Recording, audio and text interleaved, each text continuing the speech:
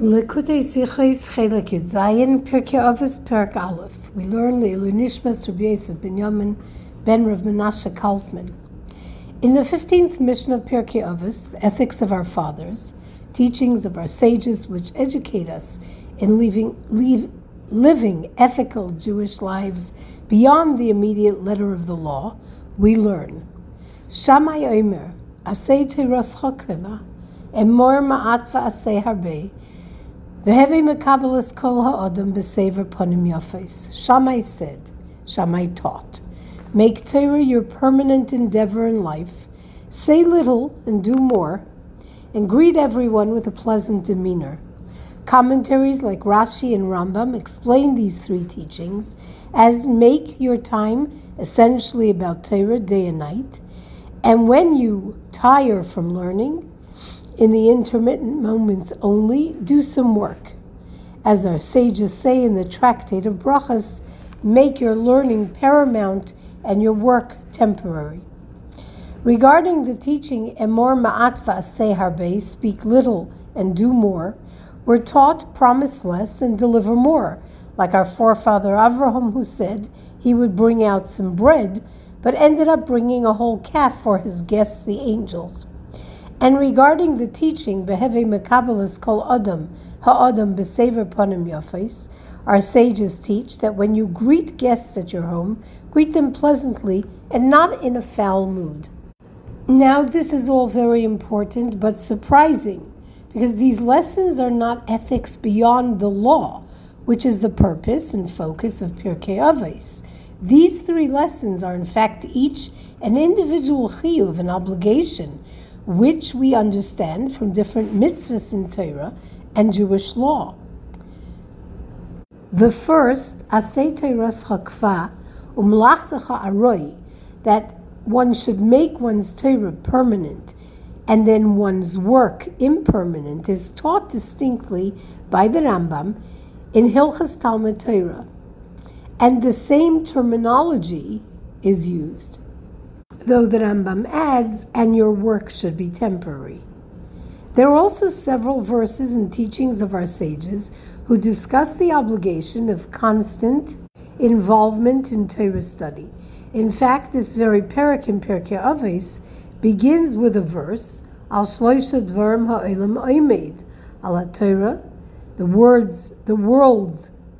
world's continuity depends on three things. Torah is the first of these three.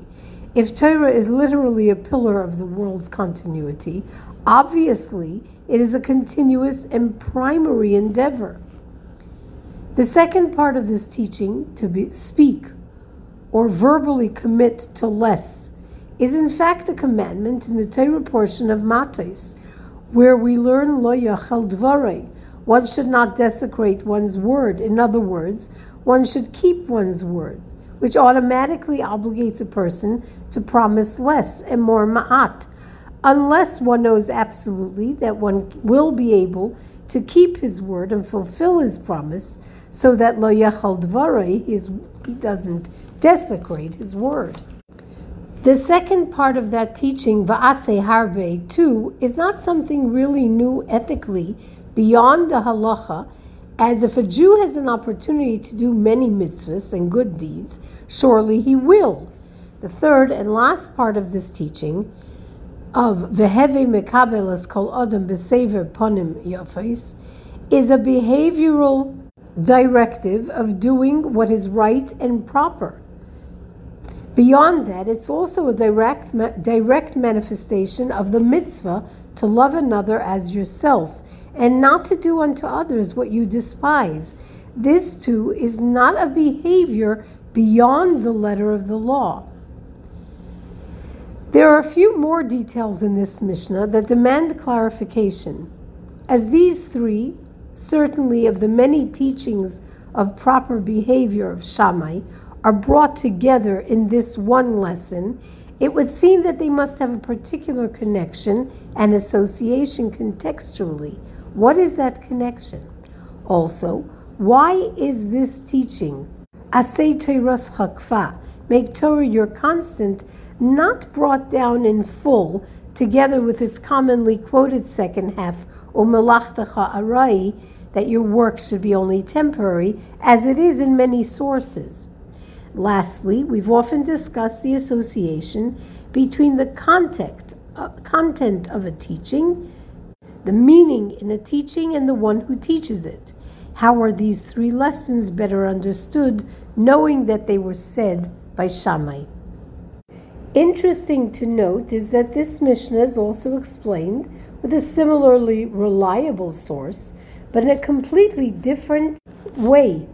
This is true of many of the Mishnahs in Pirkei Avos, where truly authoritative opinions like Rashi, Rambam, the Machzor Vitri, and others, spanning the entire gambit of Torah scholars and the entire historical gambit, who differ with this explanation of Avos Rav Nissen, whose explanation we just studied. Not only differently, but even with opposing views to Avos Rabbeinu Nassim. Many Torah scholars, in fact, encourage their students to find novel interpretations and understandings, clearly within the framework of Torah thought and Jewish law, with absolute regard for other opinions on Pirkei Avos. This is like the opposing and various commentaries on the written Torah, which are all at the very least incorporated in the vast Torah chatter that we study, and certainly like the opposing and differing views of the Torah giants who bring us the 70 primary Torah insights. In fact, the Zohar teaches that it's our obligation to involve ourselves in Torah, to increase in diligent understanding of it, particularly when an explanation presents a problem or a challenge, and to really stretch our intellect to comprehend and settle the challenges that we find in Torah thought. We understand this in the following way. This Mishnah, Shammai says, comes as a continuum to the first Mishnah in this chapter, which we mentioned, Al Shloisha Dvarim Ha'olam Omed. The world's existence is supported by three pillars, Al HaTorah, Al HaAvodah, Al Gemilas Chasodim, on Torah and on prayer and on acts of kindness. If a person can't be constantly occupied with all three, he should choose one pillar, one aspect of these three, to immerse himself and his energy in, and the others will follow afterwards. And it's in connection to this idea that Shammai says, as an ethical teaching beyond the law, Asay Torahs Hakva, make your Torah study a constant, choosing this pillar. Truly, one can choose whichever pillar he wants to focus on. One can choose to be a Zvulun, a provider for Torah scholars, and make acts of kindness his primary pillar in serving and upholding the world. But truly living in a manner beyond is to choose the study of Torah as one's primary constant, which is why the lesson doesn't conclude with the words Umelachtecha aroi, and your work should be temporary, as in Asay Torahs Hakva is what the Mishnah mentions, make your Torah study your constant, but does not mention the conclusion of that, Umelachtecha aroi, and your work should be temporary and intermittent, because this isn't about Shammai negating permanent work. Rather, it's about highlighting the priority of making Torah a constant vis-a-vis the pillars of Avodah, prayer, and Gemilas Chasodim, charitable actions. Which is also how we can understand why Shammai does not continue, after saying that Torah should be the main focus, that Avodah and charitable actions should be secondary or intermittent. Torah study as a primary pillar is also a directive to one who has mastered the pillar of Gemilas Chasodim, who dispenses his obligation for studying Torah by perhaps learning just a chapter of Torah in the morning and one at night. But their main focus is in the pillar of good and charitable acts, and yet they must also make Torah study their primary and permanent experience.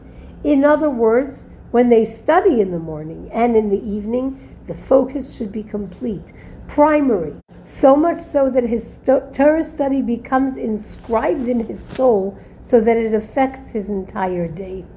Also, the idea of suggesting that avodah and acts of kindness should be intermittent would be wrong, because these are fundamental pillars and have to be primary and permanent, a constant in a person's life. Yet the essential constant of the three is the study of Torah. Once Shammai highlights that Torah should be a person's essential constant, he continues to tell us how that should look.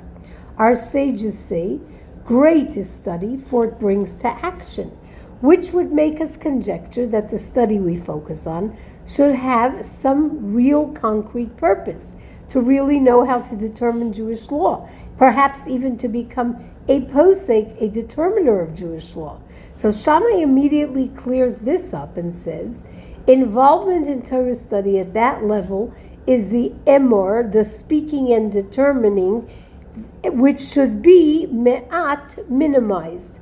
The purpose of Torah study as a kva is not that.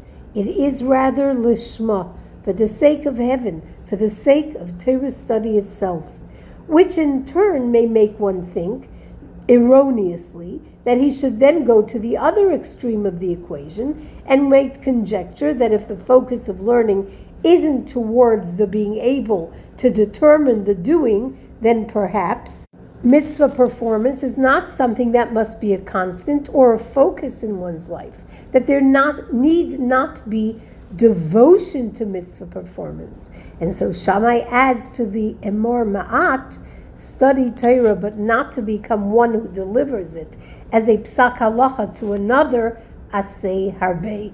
Mitzvah observance should be in abundance. In other words, seek out the mitzvahs and do them with great intention. Torah study and the focus and primary importance that Shammai brings to it in the manner of emor ma'at can also bring up other interesting issues. A person is a composite of different soul characteristics. There are the characteristics of intellect and of emotion, and they are inherently different in that intellect is an inward process where one's focus is predominantly on self, and emotion an outward process where focus is on the other, on a person or thing that impacts one's emotions. One may love another or fear another. Quite contrary to emotions, when it comes to intellect, another disturbs the intellect.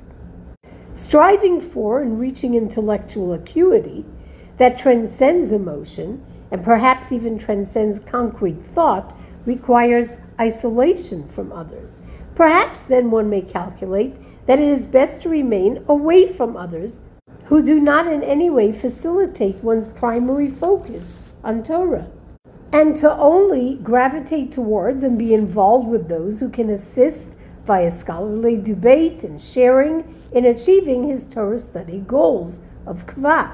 And so Shammai forewarns this kind of thinking and says, "V'heve mekabelas kol ha'adam b'sever panim yafes." Greet everyone without exception with pleasantness.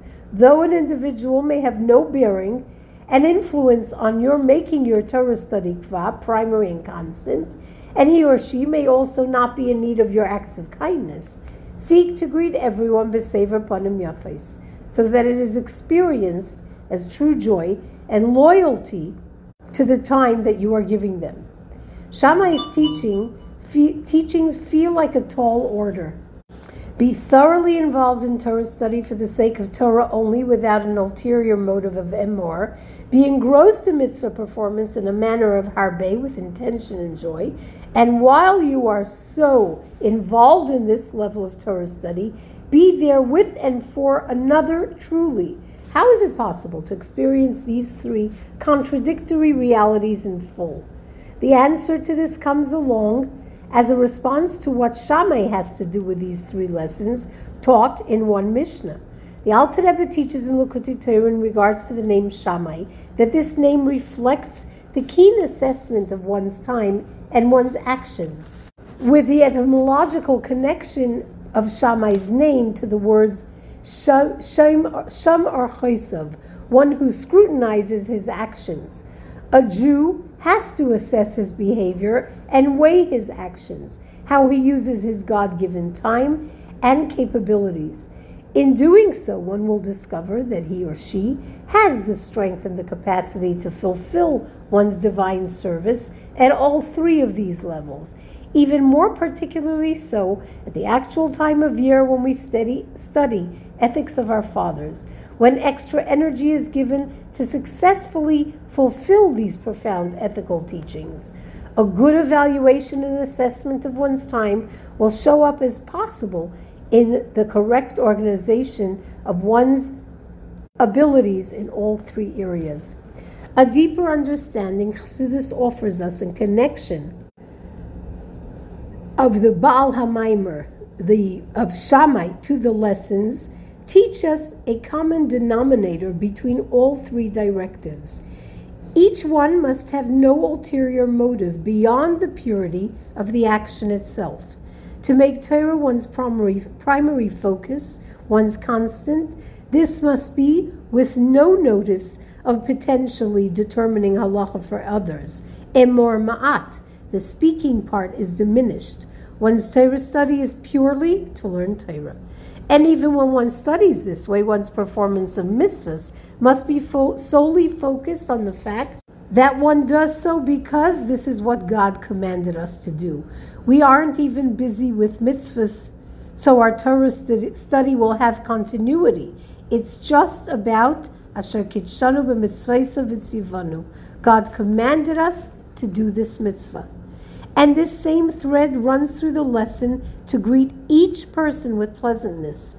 This person may need nothing from you, and you can't thereby somehow experience the fulfillment of the mitzvah bestowing kindness or being charitable.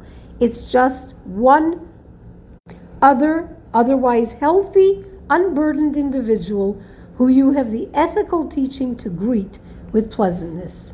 This common denominator reflects the idea that the Torah, God, and the Jew are all one, because in this manner of fulfillment of these three lessons, God does not become, God forbid, a medium to something else, and neither of these three become a medium to some other motivation, God forbid. The oneness of Torah, a mitzvah, and a Jew with God will be fully revealed only when Mashiach comes, when the truth of everything will be fully revealed. While yet unrevealed, we need every type of Jew. The Jew whose sole focus is Torah, the Jew whose sole focus is acts of charity and benevolence and the fulfillment of mitzvahs. Which brings us back to Shammai, whose halachic decisions will be the final word in the era of redemption. These three lessons, then said in the name of Shammai, are all a forerunner of the truth to be revealed in redemption. This revelation depends, of course, on our actions now.